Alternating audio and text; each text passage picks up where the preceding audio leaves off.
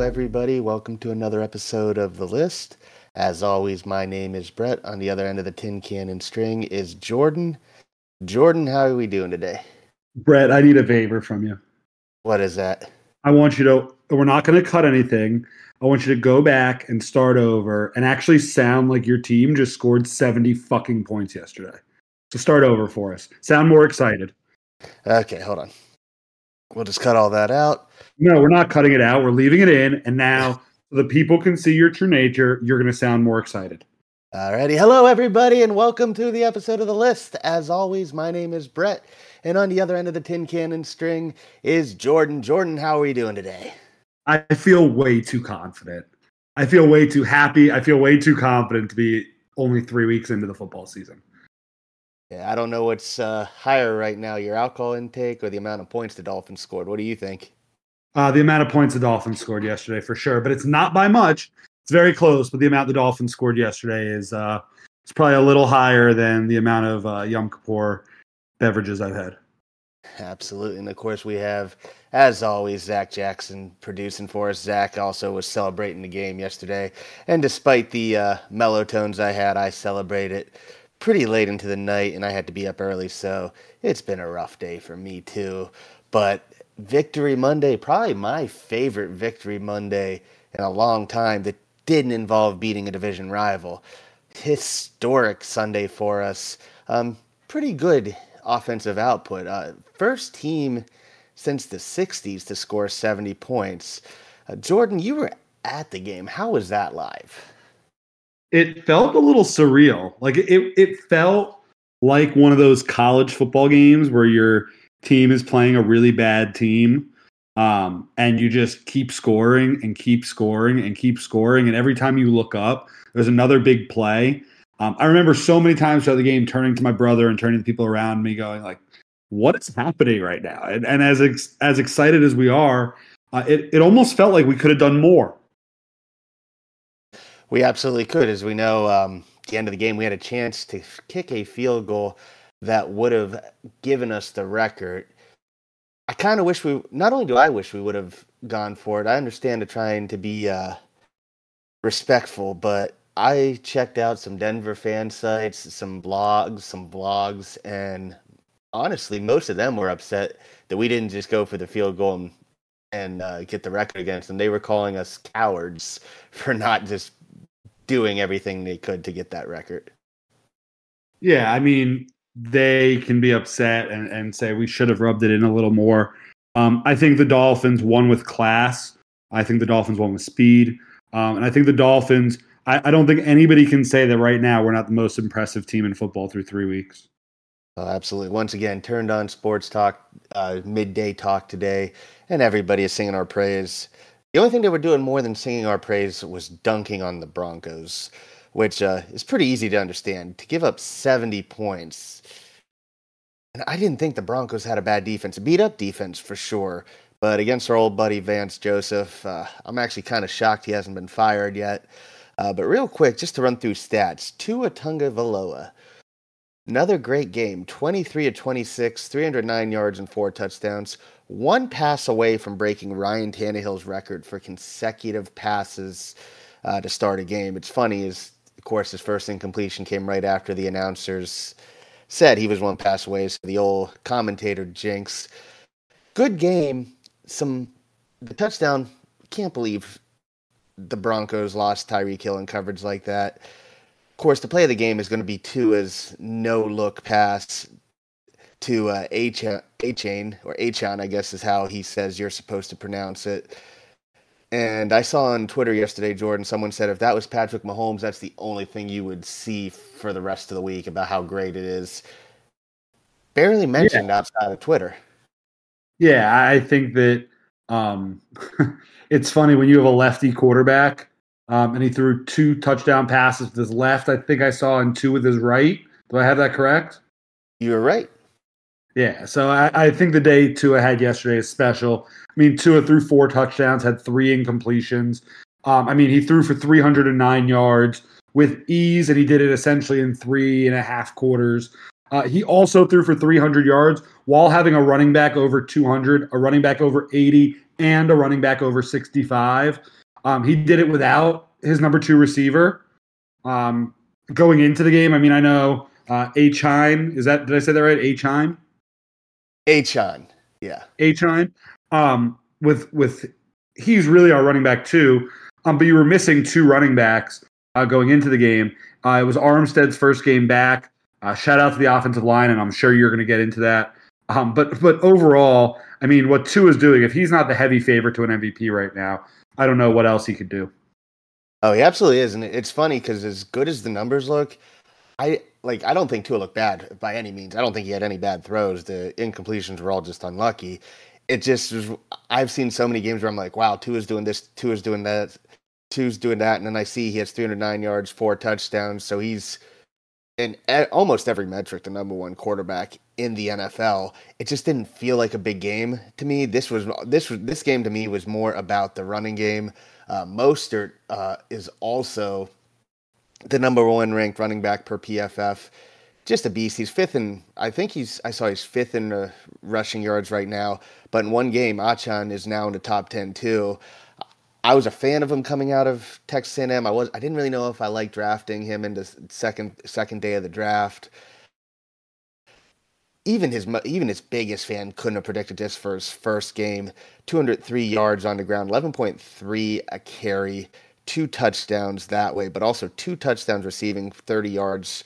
So, wow, what a way to introduce yourself to a national audience. And I'm guessing he's probably the biggest pickup in fantasy league starting tomorrow. Yeah, and I think he was already on a lot of deeper teams, but he's definitely a guy that's going to be looked at as a starter in fantasy.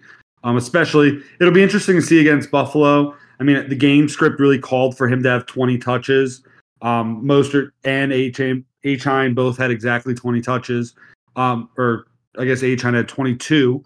But it'll be interesting to see how many touches he gets against Buffalo, or if they go back to kind of Mostert's regular touches with a couple sprinkled in, especially if they need to throw the ball more. But he definitely opens up another element to the offense. I mean, the word we've been saying for 6 episodes right now is speed, speed, speed, and he just adds to that. I mean, he's just as fast as the rest of the guys we have on that offense, and it's crazy to see.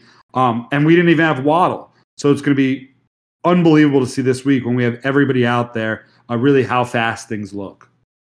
Right, and just to add to that too, before we go into anything else, how about Mike fucking White coming in, 2 for 2, 67 yards and a touchdown, a 68-yard touchdown to Robbie Chosen Anderson, Robbie Anderson, whatever he's going by now. So that's another guy who elevated from the practice squad this week. Gets his touchdown in his hometown. I think with that one pass, Mike White may have, or at the time of the completion, the touchdown, he had more passing yards than Zach Wilson.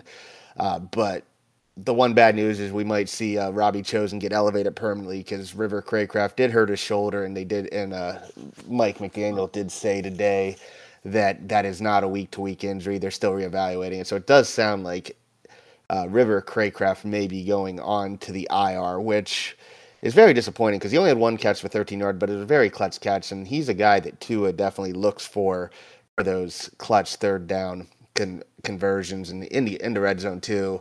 And him and Berrios, who had 2 catches for 33 yards, have become really, really good safety blankets for Tua. No disrespect to Trent Sherfield that we had last year, but I think those two just add such a different dimension from what we had last year. And yes, I understand Craycraft was with the team last year, but he didn't feel as consistently involved as he's been early this season. So we're really going to miss him, but I'm happy to have both of them with the team. So I'm definitely going to miss him because I don't think Robbie Chosen, Anderson, whatever, adds that same dimension. He just is basically another Tyreek Hill and Jalen Waddle, but a lesser value, which isn't bad, but kind of get used to having those slot guys, and I think it takes us to another level. Yeah, the thing that's going to be interesting to me, because when Chosen went in the game, it looked like he was kind of taking the role of if Izukanma was out wide or when Waddle's in the game, and those were more the routes that Chosen was running. The guy I looked to replace Craycraft is actually Cedric Wilson. I remember, and this is me doing the eye test. I haven't gone back and watched the game again since I was at the stadium yesterday. But I remember on a couple key running plays, turning and saying, "Oh, who made that block? Who made that block?" And each time I'd asked, the answer was Cedric Wilson. Might be crazy, but I think if we're looking for a guy with the toughness of Craycraft, Ced might be a way we turn. Yep, Wilson definitely was in on there in a lot of big runs. Him and Barrios just seem to open stuff for the running backs quite a bit. Now, it does seem like we are forgetting someone, and that person is the Cheetah. Another big game, 9 catches, 157 yards, and a touchdown. I couldn't believe at the time how open he was on that touchdown. And then when you see the all 22, Jordan, I'm sure you haven't gotten a chance to see it. You see both safeties go with Robbie Chosen, and they just completely leave Tyreek Hill. Now, all I heard all week, especially leading up into the game, is how Patrick Surtain Jr. or the second, and love the kid, great player, is just going to shadow Tyreek Hill. How his dad, the legendary Pat Surtain, is giving him insights on how to defend the Dolphins offense. And this was probably the worst game Patrick Surtain had. He gave up the big touchdown to Robbie Anderson, but I think I saw today he gave up 96 yards on 4 catches on 5 targets. Don't quote me on that. I don't have it all up right there, but if their game plan was to shadow Tyreek Hill, they went away from that really quick, played a lot of zone, and Cheetah just ate that zone up.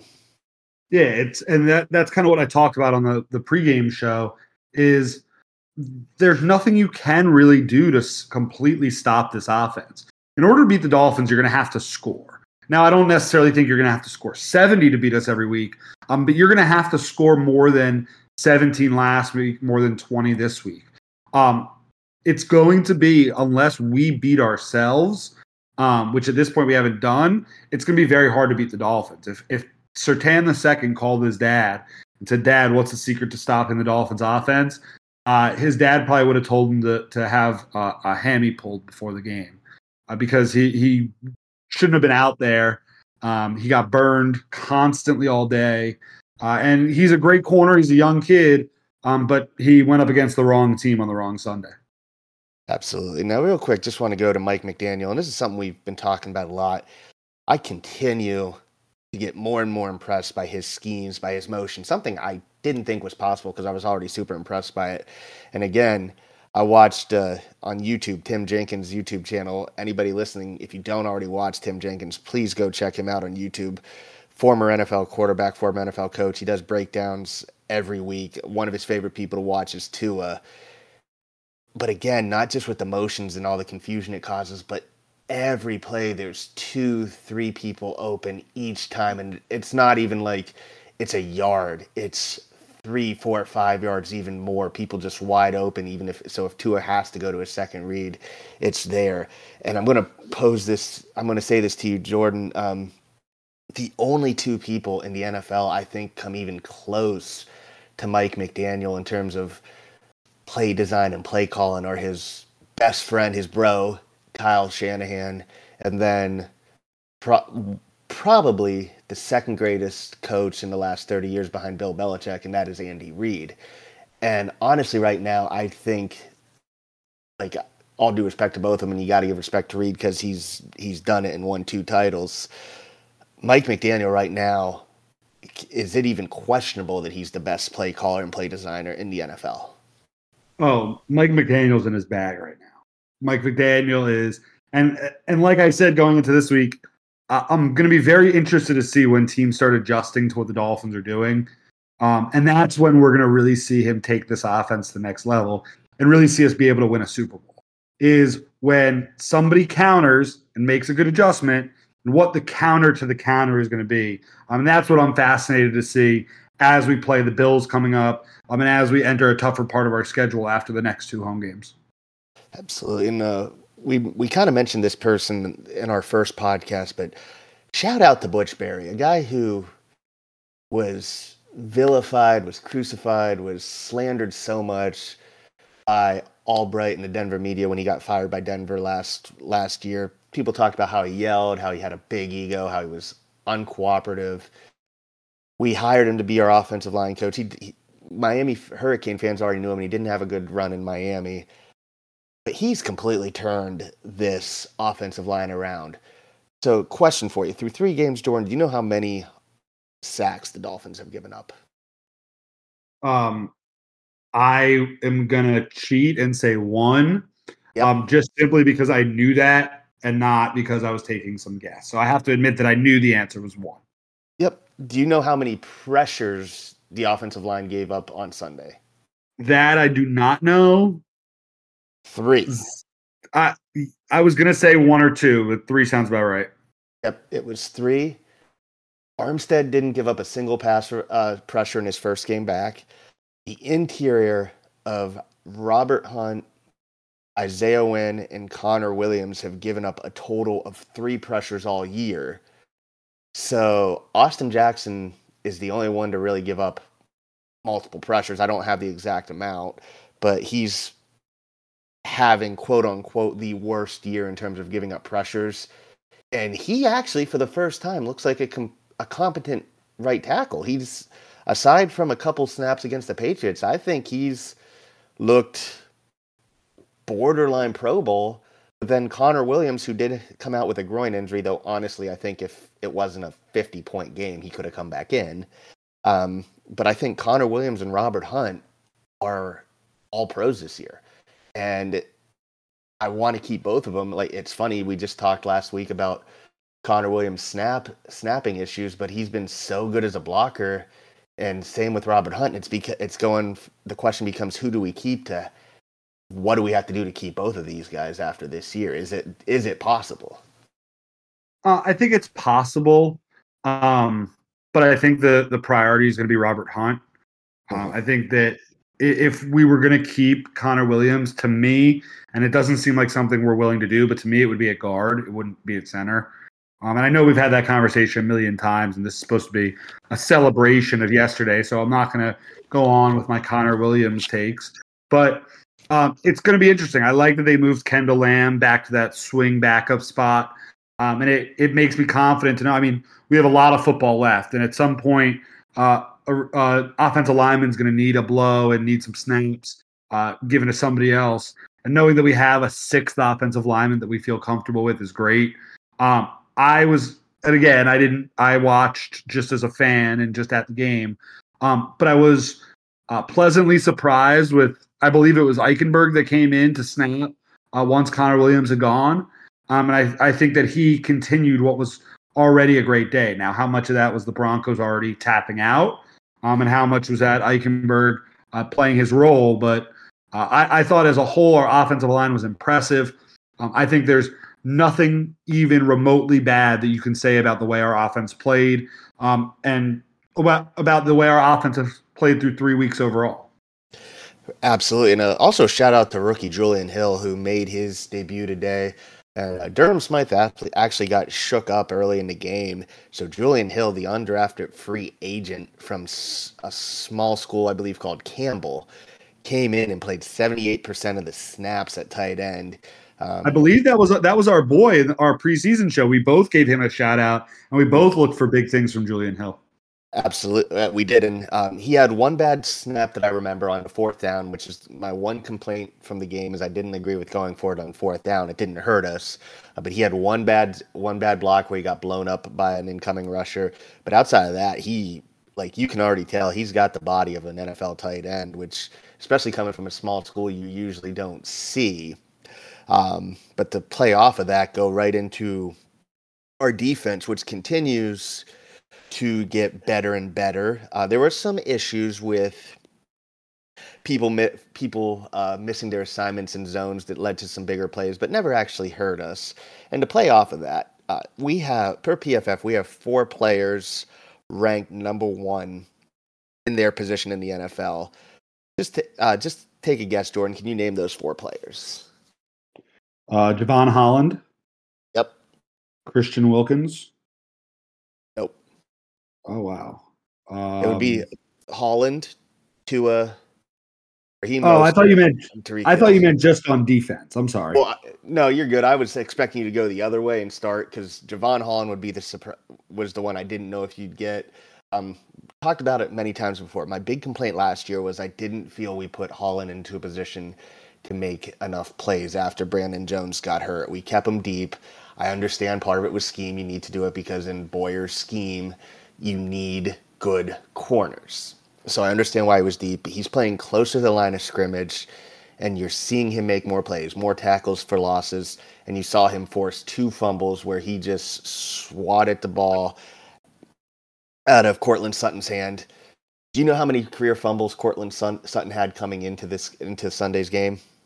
Let me guess. 1? He had 2 for his career. And he had 2 today. And he had 2. Yep, he had 2 against us, both forced by Devon Holland. Defensive line continues to do really well. Andrew Van Ginkel in limited minutes, again, he looks like a completely different player. He's always been a guy that reads the game well, but it always felt like he was a step too slow or got a little too small to make the tackle or got caught flat-footed. He's making these plays. Cater, again, Eli Apple got demoted to 5th string corner. I don't know if you noticed at the game, but Cater was the outside corner. Justin Bethel was the 3rd corner, and Perry Nicholson came in. And the difference you saw with Cater and Nicholson and Bethel, even any of those screens that the Patriots ran all those flash screens last week, and Eli Apple would miss a tackle. All these corners were making tackles right away, and it was such a big change. There were a couple instances throughout the game that a nice play was made, and I was surprised that they were made by Justin Bethel. Nickerson, as you said, Bethel, Cater, they really played superb football. The Broncos had 20 points, but part of that was simply because they had the ball so many times. Yeah, and 7 of those 7 points came off of a kick return off of a guy we actually previewed as being the one dangerous player that the Broncos have in Marvin Mims. But I just came away impressed, and we're getting to October, which means Jerome Baker's preseason is about done. I always joke about this every year. It seems like the first month of the season, Baker really struggles and he's a net negative. And you actually saw him start to become that player that got the extension, and why people keep talking about him and bringing him around, and why he's the play caller of the defense. He had a couple big plays in the run game, still had some issues covering in the pass game. Of course, I don't expect him or David Long to cover Cortland Sutton in the slot, but what can you do? But you can tell the defense is quickly coming together, and it's very encouraging because you want to be, as the season goes on, you want to be playing your best. And Jalen Phillips had to come out with an oblique injury. Again, I think if it was a closer game, he could play, but to see Van Ginkel play well, to see Ogba come in and have his best game in over a year since 2021, I'd say, to see Cater come in, to see all these players come in and just play well. It's so good to see, especially after, like I said, early in the game when the game's still close, we give up, we go for a 4th down, and I'm like, oh, why would we do that? You talked about early beating ourselves, and like, why are we giving them these free points? They punt it after getting the ball at our 39-yard line. That tells you how good this defense is playing right now. So I'm not listening to you. Do you want to guess what's on my computer screen right now? That's distracting me. What would that be? Russell Wilson's contract details. Yeah, and that is actually a good segue into a segment I said we wanted to do. So everybody talks about contenders or pretenders. I came up with something called patience or panic. I'll give a little explanation for that. And what we can do is we can get a little more creative with this as the season goes on, but I just took the teams that are considered the top 5 draft picks per tankathon. And we're going to talk about each team to see if we think that they should just be patient, things aren't as bad as they look, or if they should panic. Our opponents from Sunday, the Denver Broncos, are technically number 2, but we can talk about them first, because we really have avoided talking about them a bit. You're talking about the Russell Wilson contract, but I'll let you start. I don't know about you, but I think the Broncos and Bronco fans should be panicking right now. Yeah, I just don't know how you get out of this, because you can't get out of it this year. Next year, he has a $17 million base salary. He's a $35 million cap hit. It's $85 million in dead cap. Year after is $49 million in dead cap. after 2025, going into 2026, you can get out of it, but it's a $31 million cap hit. To me, you're kind of stuck for a couple of years. To me, you try to see if a team like the Jets, which I don't think the Jets physically can, or if there's a team out there that wants Russell Wilson for nothing, just being able to get that money. But I don't even know how much that would do for you. The Broncos have a couple good pieces. They have, I mean, as we've already talked about, but I mean, they're paying Sean Payton between $17 and $20 million a year for the next 5 years. He's coached 3 games and doesn't look like he wants to be there. I mean, he spent all this time talking shit about Nathaniel Hackett, and we'll get to Sean Payton a little later. And I have some things to say about Sean Payton later. But I just don't know if you're the Broncos, if you're that new ownership team, how even if you can panic. I think the only thing you can do is be patient. And hope, God forbid, that you draft a couple good players. And Russell Wilson, I mean, has a slightly good year next year so that you could move off of him. That you can draft somebody in 2025 to sit behind and then get out of that Russell Wilson deal with $31 million dead cap. I think you have to be patient, but I think there's definitely panic in Denver right now. Absolutely. And here's the other thing. We talk about Sean Payton. Let's not forget that the Broncos gave up draft picks to sign Payton to coach them. So the only thing they really have is that first round pick. And like I said, I was listening to different Denver media today. And the big thing they're talking about is, what do you do? Like, do you just give up and go for one of those quarterbacks coming up this year? Or do you try and win a couple and then try and get another piece? Because they really only have that first round pick. And we talk about the pieces they have outside of Surtain. I look at the roster and I'm like, yeah, they have some people who could be okay, but I don't. Aside from maybe Marvin Mims, you don't really have many building blocks. I see. We thought Cortland Sutton would be that. He's a good receiver, but his ACL injury, he's never really been the same after that. I don't think he ever took that next step. I don't think Jerry Jeudy's been what everybody's expected him to be. Garrett Bowles was a good left tackle for a while. He's going to be a free agent. I think people really overrated their defense. They have, like I said, Surtain, and then they have Simmons, the safety, who didn't play. But you have Josie Jewell, who's a free agent. I don't really see a lot in their front seven. I didn't really see a lot in their defense at all. Vance Joseph, he has a complex scheme. Let's say what it is. I don't remember his defense, even if it was only 1 year with Miami being this bad. I don't remember his defenses in Arizona being this bad, but he relies a lot on exotic looks, on mixing up coverages, and Denver just doesn't have the players for that.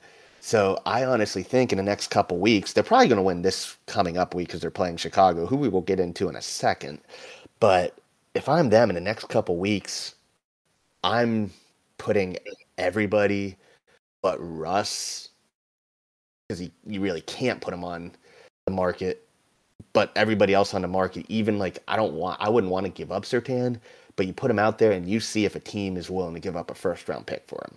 And then you just commit to that rebuild. If they do trade Russell Wilson, can you go in if what would happen with all that dead cap? Would that stay on the Broncos, or can they negotiate another team keeping that dead cap? I don't know the exact numbers, but I'm pretty sure they would keep it because it's in the season. I think after a certain point, it's fully guaranteed by whatever team he signed a contract with. So I think the timing makes it that it's still going to be dead at least for next year. So you say for next year, the $85 million in dead cap for 2024, there's no way the Broncos can get off of that? No. Okay, then they're fucked. Yeah, then they're fucked. It's gonna be a rough one. So that's why I say you got to panic and you try and make it work with Russ. And Russ has been okay, but like we talked about last week, as the game goes on, the offense loses all creativity. The offense can't score. They score all their points in the first quarter. Now, there were some ticky-tack fouls that were called that kept them from scoring at other points, but I just don't see anything worth getting excited for. So to me, it's just just get assets. Just admit this is a lost year and just commit to that rebuild. And it's So something now, I don't think they're willing to do. this is the last thing I'll say about the Broncos, and we can move on to our next team. But it doesn't really. The problem isn't that Russell Wilson is that washed up that you can't win with him. But I don't think the Broncos, with him at that salary cap figure, can put enough pieces around him to be good. I don't think just one or even two drafts alone is going to make that team that much better. You could trade a guy like Jerry Jeudy, trade a guy like Courtland Sutton, and hope that Marvin Mims can be a top receiver. You could, but you can't. If you trade a guy like Surtain, I think you're setting yourself back even further. I don't really know. I think the Broncos need to crush their next two drafts, even to have a chance. I mean, they're a distant fourth most talented roster in their division. They're a lot like the Patriots, but out west. Yep. Like I'll always say, because I remember, just to kind of bring this back to the Dolphins a bit, when the Deshaun Watson talk was going on and everybody was thinking that we were just a quarterback away. If you think you're just a quarterback away, you miss the playoffs and you think you're just a quarterback away, you're not just a quarterback away. I said that for us, one of the main reasons, not just because I'm a big fan of Tua, but one of the main reasons I said build around Tua is to trade everything for Watson would have made everything we're seeing now impossible. I said the same thing about in fairness, the Broncos didn't give up a lot. It's just that everything's hasn't worked out for them, and everything worked out great for Seattle. But even the Jets said, "Don't give everything up for Aaron Rodgers. You're never, if you miss the playoffs, you're never a quarterback away." So that mindset was, I just didn't agree with that mindset, and I always also thought that their roster was always overrated. It was always names, but it always just felt like potential to me. I never saw that next level where it's like, man, if they get a quarterback, they're going to immediately be contenders. Right. You're 100% right. Right, now to another team that, like, if there's a team that feels worse than the Broncos, it is the Chicago Bears. I actually did laugh earlier in the week. I was watching a video, and the person said the Chicago Bears were the most hyped up last place 3-win team of all time. And that was pretty accurate. Like Justin Fields, he looked okay last year. I think people mistake being a great runner for being a great quarterback far too often. And this year, what are they not doing with Justin Fields? They are not running with him. I don't think the weapons are bad. Chase Claypool is still living off his rookie's 10, like, what did he have? 10 touchdowns as a rookie. Still living off of that hype. The offensive line's been bad. But they do have some decent weapons. But man, I'm panicking if I'm the Bears because now I don't know if Justin Fields is the guy. I'm going to have 2 top 10 picks, loaded quarterback class. I was a fan of them hiring Eberflus and Luke Getsy as the offensive coordinator, but it just feels like nothing's going right. I'm not even going to touch the Alan Williams stuff. I don't know if you followed any of that, but so many weird rumors have been going on about his house getting raided and what's true or what's false, but he's no longer the defensive coordinator. There's nothing positive about the Bears right now. Yeah, I what do you think even that say? I think you put in the wrong guy to coach that team, personally. I mean, you said you like Eberflus. You said you like Getsy. I don't.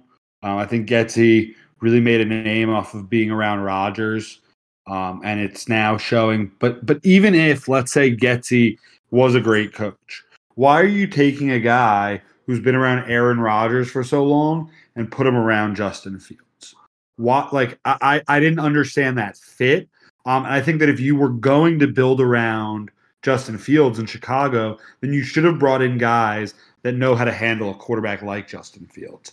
And I think that the Bears are in an interesting position because Fields still has a couple years on his contract. I believe he has this year and next year at a cheap figure before you have to start paying him.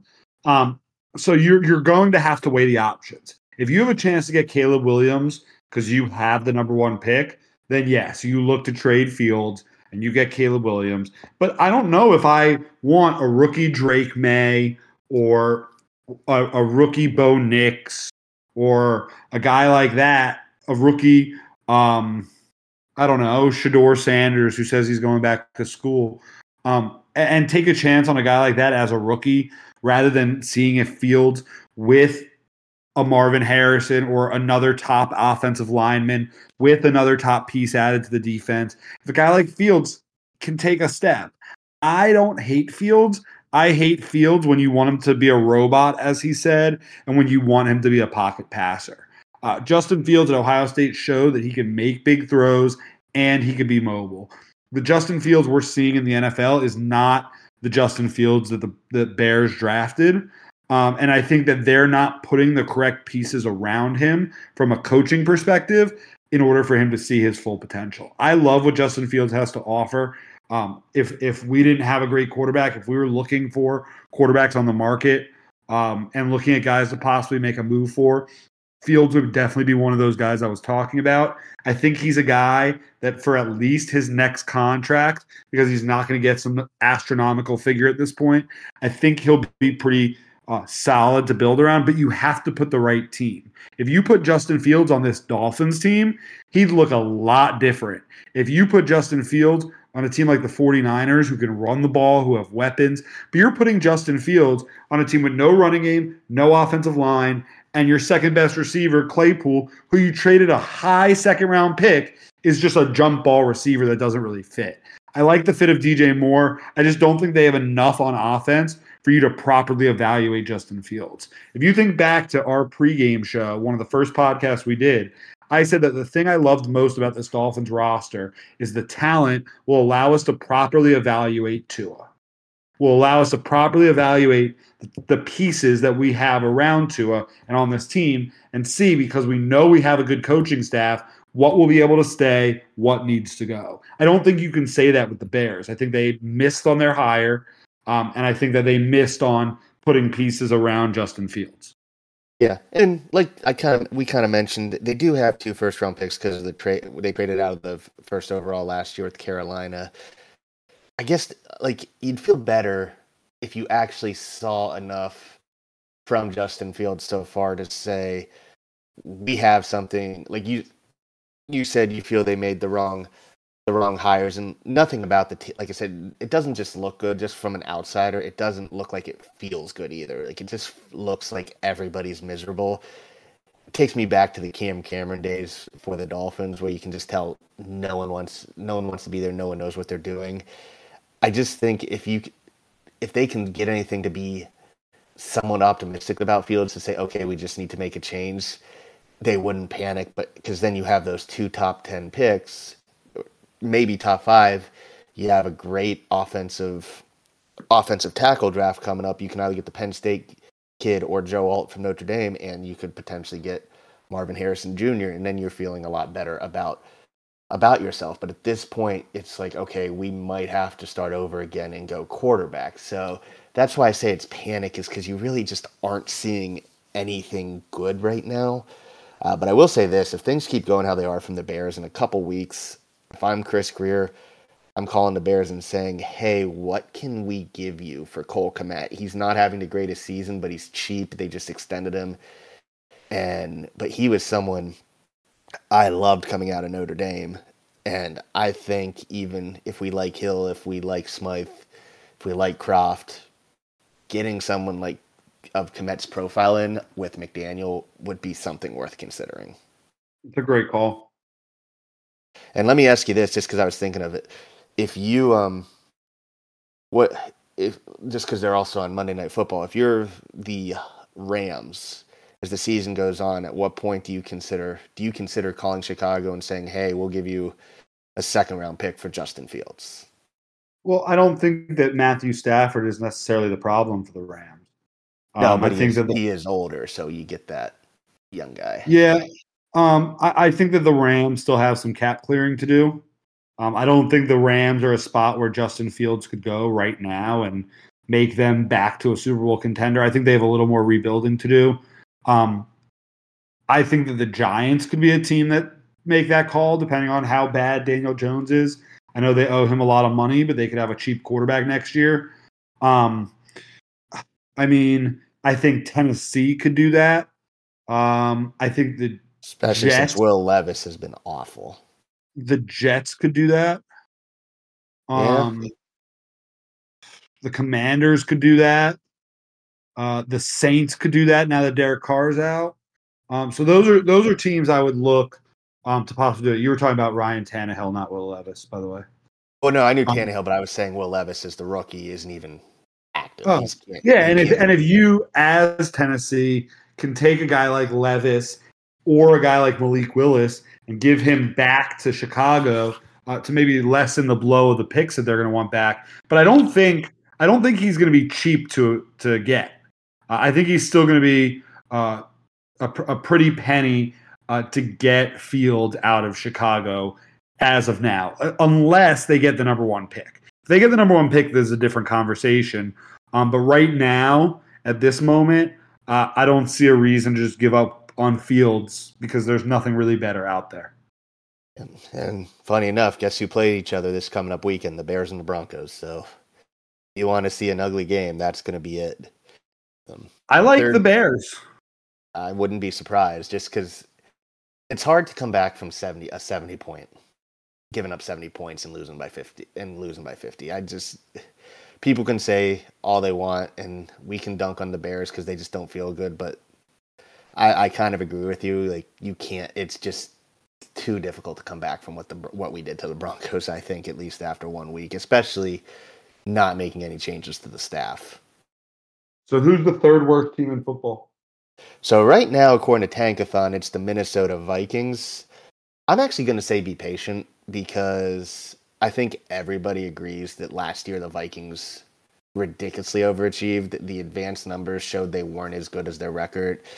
They won a ridiculous amount of one-score games. They do have pieces, even though Jefferson got hurt. I don't know how serious it is, but Jefferson, Addison, Osborne, Hawkinson, there's weapons there. We talked about last week, they don't have the corners to run Brian Flores' defense. And funny enough, one of our friends in our Discord, Scott, said that he's in Minnesota territory and the fans are complaining about all the blitzing Flores does and how it doesn't work. So they better get used to that. Shocker. Yeah, shocker. But to me, I thought Flores was a great coach, though. I thought he was an unbelievable coach. He got screwed over in Miami, I thought. That's what they'd have you believe. But yeah, so you're saying that there's a chance that Brian Flores is a bad football coach? He definitely got a little overrated at the very least. I would say so. But yeah, to me, it's just patience. Like, I think this is the last year of Kirk Cousins' contract. You get they aren't playing bad. They're just kind of, it's evening. The breaks they were getting last year, they're not getting. That stuff, unfortunately, evens out. It's going to be a deep draft. Get your quarterback of the future that you don't have and just keep building. I like what they're building outside of Flores. They just don't have the pieces to me, and I just think this is them coming back to earth. It's like us with the Wildcat year, us with Adam Gase, where the record does not reflect the team. Yeah, I mean, it's funny. I heard on a podcast today, the Vikings got to be the first team to have the quarterback with the most passing yards and the receiver with the most receiving yards and have an 0-3 record to start the season. I definitely think that this is Cousins' last year in Minnesota. I've been seeing a lot of Jets fans wanting the Jets to trade for Kirk Cousins, and I actually like that for both teams. I think the problem is that you can't have Justin Jefferson be too unhappy and too frustrated with a contract negotiation coming up. But if Minnesota is going to be bad and try to get Caleb Williams or try to get a top guy in this draft, I could see them moving off of Cousins before the season ends. And I think that's a good move. I think that the Brian Flores hire, based on what they have there in Minnesota, was such a weird fit. But then again, I mean, it is what it is when it comes to Flores. I just talk about that real quick. Flores is one of those weird coaches that thinks the coverage helps the pass rush more than the pass rush helps the coverage. I know a lot of people in the Baltimore organization think that. I learned that, well, their current defensive coordinator, Mike Macdonald, was with Michigan for a year. And I don't necessarily agree with that mindset. I'm looking at the Vikings roster, and there's really just not a lot there. So Yeah, I could see them. Let's say in a hypothetical universe, they get the number one pick. I could see them drafting Caleb Williams and then taking all defense the rest of the draft, yeah, and just adding to that defense because I mean they don't have it right now. They just don't have yeah. it right now. Yeah, so that's one of the ones where it's just you even out. So it's one of those things like, yeah, I don't know if you were expecting to be this bad. They probably won't be in the top five come the end of the year unless they end up trading Kirk to Kirk Cousins, which we can talk about in a little bit. But yeah, it's just one of those things. And then the fourth team right now doesn't have their pick, but it is the Carolina Panthers. Again, I think this is patience. If anything, I think they're annoyed that they traded that what's going to be a top 10 pick. Not because they got Bryce Young, but seeing them a couple times this week, talking about a team that has nothing. They have the corpse of Adam Thielen and then nothing else at wide receiver. Hayden Hurst isn't a bad tight end, but there's just nothing there. I like Carolina's coaching staff. I think they've made a lot of good hires. The offensive line isn't complete right now. I believe two starters are out, Austin Corbett and Brady Christensen. That makes a difference. But this is just patience. It's, again, a team. They probably gave up too much to go to a quarterback to get that quarterback before they were ready. So it's going to be a rough year this year. But they just need to focus on adding talent. Yeah, I think that this is a team in the Panthers that this offseason you're going to see them add a number of veterans to make up for not having that high end draft pick. They knew what they were getting by trading up for Bryce Young. They knew that there was a possibility that pick would be a high pick that they'd be giving. And they seem to be okay with that. They seem to really love Bryce. And if that's the case, then there's no amount of picks that you could give up to get your quarterback. I think he's a little small. To me, and I could be wrong, he seems smaller out there than even Tua seemed his rookie year. He does. And on a team with not much talent, it's hard to be that small. So as they add talent over the next couple of years, it'll be very interesting to me to see how Bryce Young develops going into year 3, going into year 4. But I think this year and maybe even next year, because of that lack of a first round pick, might be a couple rough years for the Panthers. Yeah, and I'm just looking at their team. So they definitely do have pieces. On defense, you have Derek Brown. You have Brian Burns, who they say they want to extend. I wouldn't be shocked if he gets put on the market. They keep saying they won't, but I definitely consider that. You have Jeremy Chin. You have C.J. Henderson. You have Dante Jackson. You have J.C. Horn, who's currently on IR. You have Shaq Thompson. So they have pieces on defense. Again, offensively, you have Ike Ekwonu, who's a good young left tackle. You still have like I said, Brady Christensen and Austin Corbett on IR currently. You get them healthy, but looking at their skills positions, they did go out and get Miles Sanders, good signing, but their other running backs, Raheem Blackshear, Chuba Hubbard, their wide receivers are DJ Chark, Terrace Marshall Jr., Jonathan Mingo, Laviska Shenault, who I did like coming out of Colorado, but he just hasn't. I love Laviska coming out. I loved him, and he just can't stay healthy. Amir Smith-Marset, who I believe was from Iowa, Adam Thielen, and at tight end you have Hayden Hurst, Ian Thomas, and Tommy Tremble. There's just, like I said, there's just nothing there. They just have to add explosiveness to offense. They need pieces, and they need pieces, and they need pieces. And until they get it, they're going to be tough to watch because Bryce is going to need that. So they're a team, again, like you said, patience. It's definitely patient. It's not panic because you can't really panic with that situation. I mean, you just have to let your young talent develop. I mean, they do have Jonathan Mingo, so they do have a young receiver in there.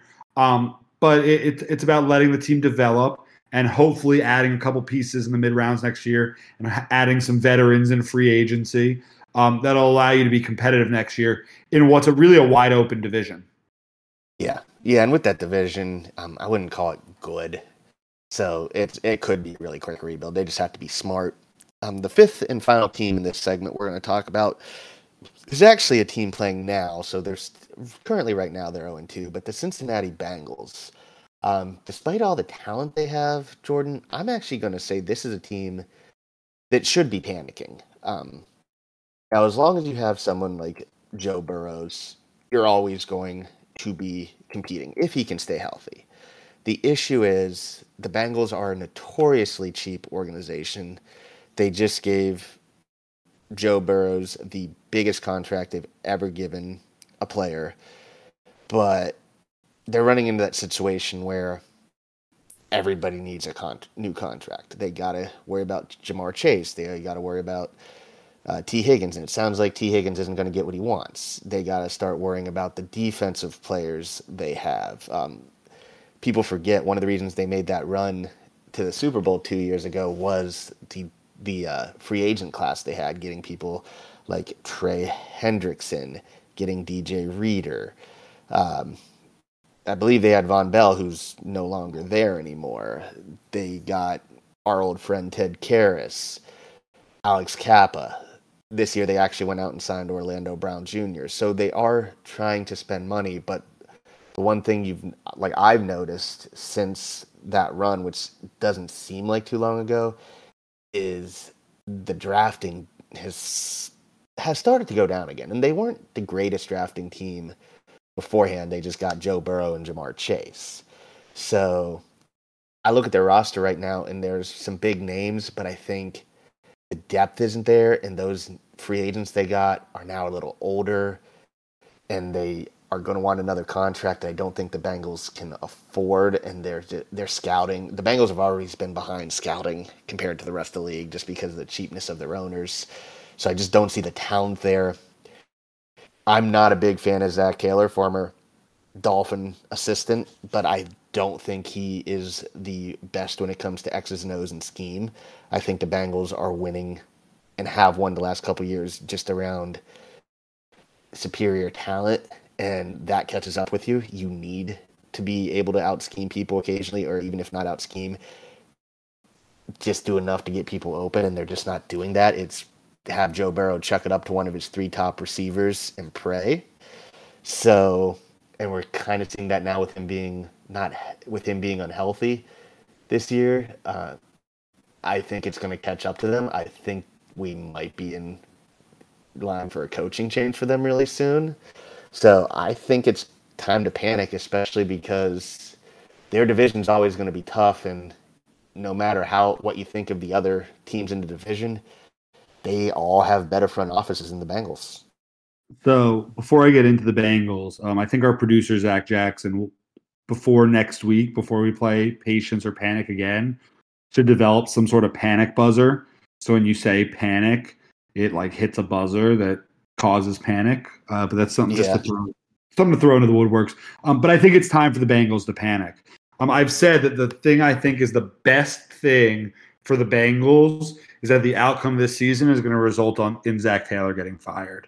I've been able to pretty much predict how the Bengals seasons have been able to go over the last couple of years because you knew based off their talent they were going to be very successful, but their coach wasn't going to allow them to win the big game. I love Zach Taylor as a positional coach, as an assistant. I just don't see him as the type to be a Super Bowl winning head coach. He doesn't have that feel to him. And I think it's time that it's going to catch up to him. And I think that the Bengals, you're going to see them, they're going to take a step back this year, but then they're going to take a huge step forward next year simply because of the fact that they're going to have a new coach in there. Now, who they hire is going to be very important. I think they need to put a veteran NFL coach in there. I don't know if that exists, but hopefully they could find one. Somebody that can come in and really be, for lack of a better term, the adult in the room. A lot like what I said I liked about Vic Fangio coming to Miami, is that he was now, although we have McDaniel, it was like having a real, true grown-up in the room that was going to cause us to be a more mature team, which we're seeing. That's what the Bengals need. Bengals need a mature man in the room who's going to right the ship. It seems like there's too much mess around the Bengals. It's time to panic. It's time to figure out your internal pieces, who's staying around Joe Burrow. Another team we talked about, and I know there's a guy coming up on an extension in the next couple of years. I look for the Bengals to try to get themselves in the Justin Jefferson sweepstakes. simply to keep Joe Burrow happy. I mean, he played with Jamar Chase, and I think that they're going to try to copy the Dolphins. And in the next couple of years, my prediction is that you see a rumor swirl out there about the Bengals being linked to Justin Jefferson. But aside from that, it's time for the Bengals to start over, bring some young talent to that defense, bring some new talent to that defense, revamp the offensive line yet again, and then let's go. It's time for Joe Burrow to win you some games. They got really fucked early in the season with the ankle injury, but it's going to take this year. It's going to be a bad year, and I look for them to pull Burrow at some point, and towards the end of the season, probably sit him out if they're out of it, just so he's healthy going into next year, and just so they can add an influx of talent and new coaches to this team next year that is not far removed or far away from being a real Super Bowl contender. You talk about getting an adult in the room. While you were saying that and talking about a potential coach, the name that I'd watch for is actually their former longtime defensive coordinator, former Minnesota Vikings head coach Mike Zimmer. He's beloved in that city and in that organization. So if they do make a coaching change, I would not be shocked if he's the person they bring in. Yeah, that's not a bad call at all. I would like to see him in there because, like you said, that's an adult in the room, that's a veteran in the room, and I think bringing a guy like that, I think if the Bengals do switch coaches, I hope they don't put in like a young coordinator, a young up and coming guy. I hope Mike Zimmer's a great candidate for them, and I think he would be a good fit. All right. And that was the first edition of Panic or Patience, and like Jordan said, we will revisit that in the near future. Probably not every week, but we'll do it in the near future as we get a little bit more on these teams. Now on to the AFC East review. We did this last week during the Pick'em show. I thought it would be better just because all the games are fresh to move this up to the first show of the week, and we're going to talk about the Jets and Pats. Ugly game, really ugly game. I actually said it would come down to big plays from the Jets versus the dink and dunk of the Pats, and the Pats basically won because of a big play where the Jets defense made a mistake and left Pharaoh Brown open, and he ran 50-plus yards for a touchdown. It's ugly. You mentioned Cousins to the Jets earlier. It comes to the point. The Jets keep saying they're not going to move on from Zach Wilson. I've seen it talked about by so many people. The Jets screwed themselves. They can't give up this season. A lot of people are saying they should and just get that pick. They know they can't do it. They have the defense now to compete, at least in their minds, but they don't have the offensive line. Jordan, you know how much I can't stand Nathaniel Hackett as a coach. I think he's an idiot. I think he is the one guy who's ridden Aaron Rodgers to. Saying is failed up. He's failed up everywhere since he's been with Aaron Rodgers. He keeps getting opportunities because he's Aaron Rodgers' bro. They do have talent. Like, I hate to say it, the Jets do have talent. They're not as talented as they like to think they are. They are not close to competing, but they've got to make a move because despite what people think, they cannot give up on this season. And having Zach Wilson in is punting. Now, the other thing is they just don't have the offensive line to compete. It doesn't matter who the quarterback is. But at this point, just if nothing else, for Saleh and Joe Douglas to save their jobs, they've got to go get someone. I don't know if it's Cousins. I don't know if it's punting and trying to get Justin Fields. I don't know if it's Carson Wentz. I don't even know if they have to go out to Arizona and pull Johnny Football out of the desert. But they cannot go the rest of the season with Zach Wilson. He's a broken man. Well, the reason Kirk Cousins makes a lot of sense is because of his contract. The contract will be up at the end of the year. And then you can go back and see if Rodgers is healthy enough before you revisit conversations. But I don't think the Jets will be willing to give up enough for whatever it is, 8 to 10 weeks of Kirk Cousins for the Vikings to want to give him up. But maybe that would be a good fit.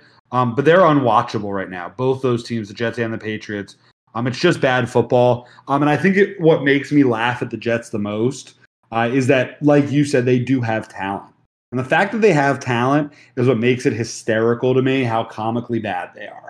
And I think they're going to continue to be like that at least for the rest of the season. It does pain me to know that they'll have another high pick next year, which is why I hope they get a guy like Cousins and win enough games to just miss the playoffs so that they get a middle round first round pick. That's why it pained me that Rodgers got hurt because neither of us thought they were going to make the playoffs. And if he would have played, they would have given up their first round pick. But I think the Jets are closer than the Patriots. But both are pretty far away from where we are and even where Buffalo is right now.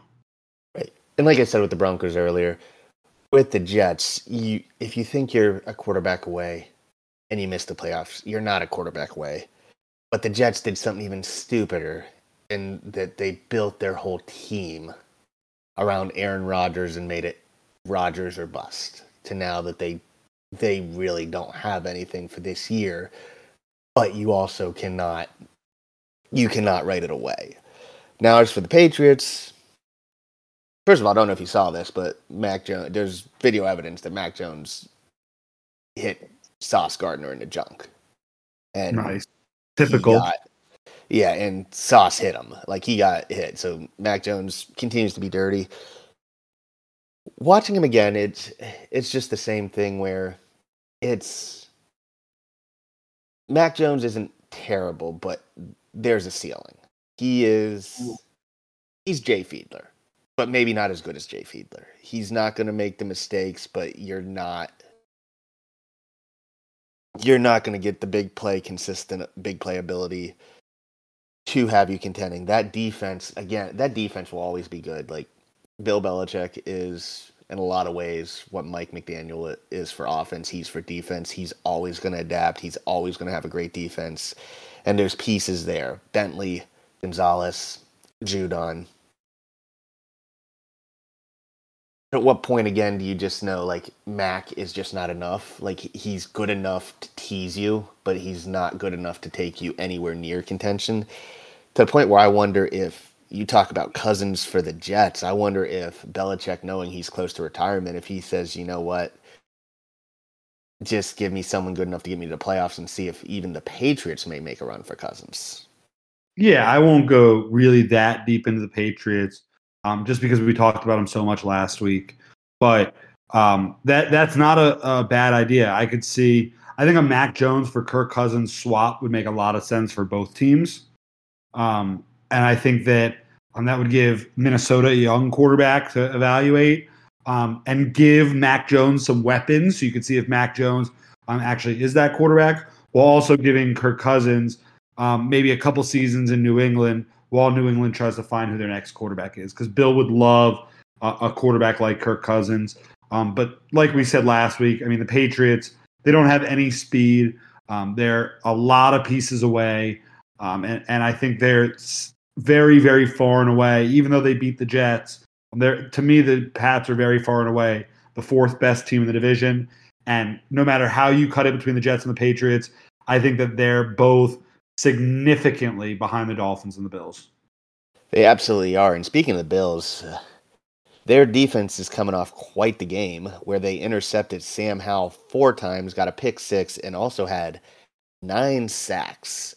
So just a mini preview. We're gonna go in depth on the Bills with our Pick'em show, but it looks like it is coming into this game an unstoppable force meets the immovable object with how their defense is playing. It does seem like they kind of got their offense going, but from what I saw, like, and I will not pretend to say I paid a lot of attention to this game, but it does sound like it was a lot like the Vegas game where the score doesn't really show how good or how not so good the Bills' offense was. I did see Josh Allen had a big touchdown to Gabe Davis of 35 yards, but it does seem like that offense is getting very stagnant at times, but the defense is picking up.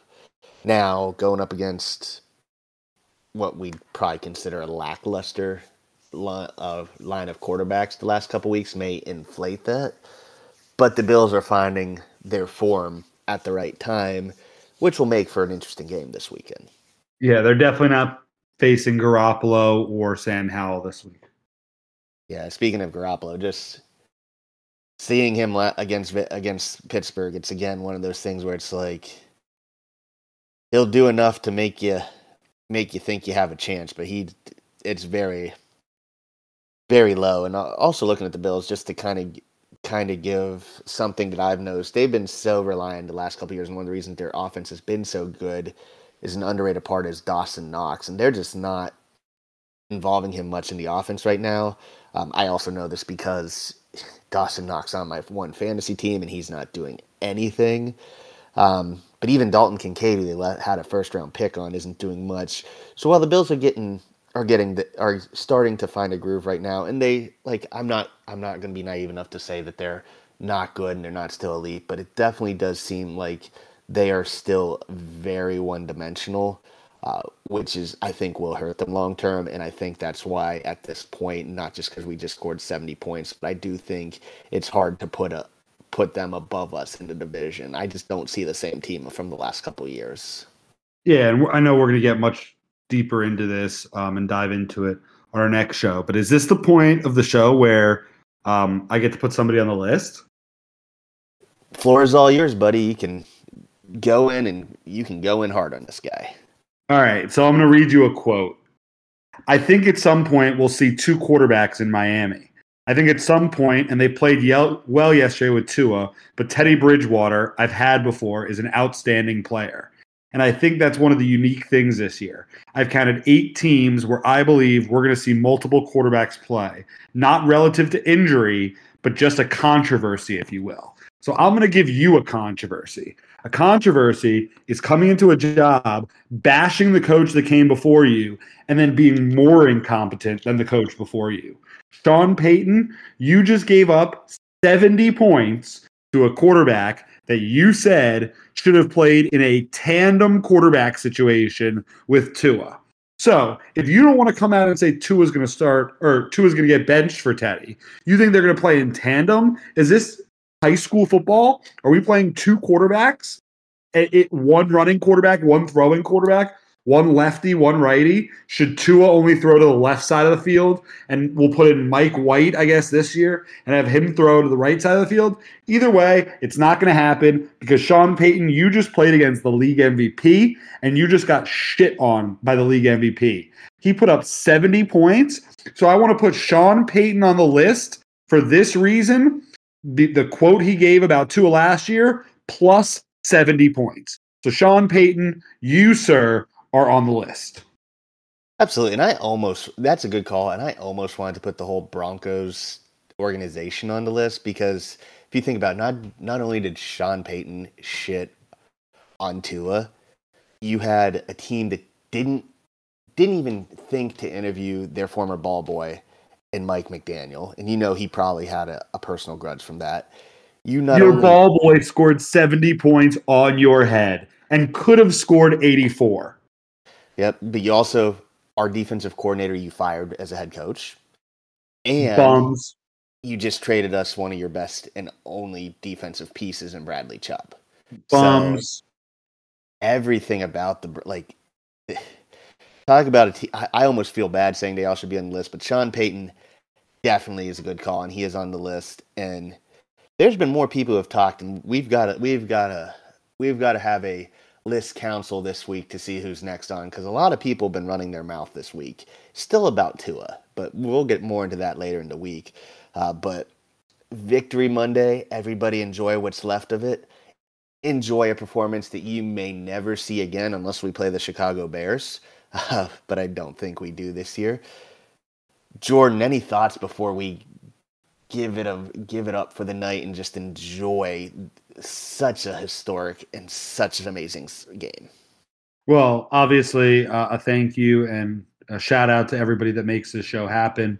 I think for being such a new show, I think people would be surprised all the work that goes into putting each one of these episodes and the amount of people that kind of bring ideas to the table of what we're going to do each week. So thank you and appreciation to all those people. But I just want to end by reminding everybody that Sean Payton gave up 70 points yesterday.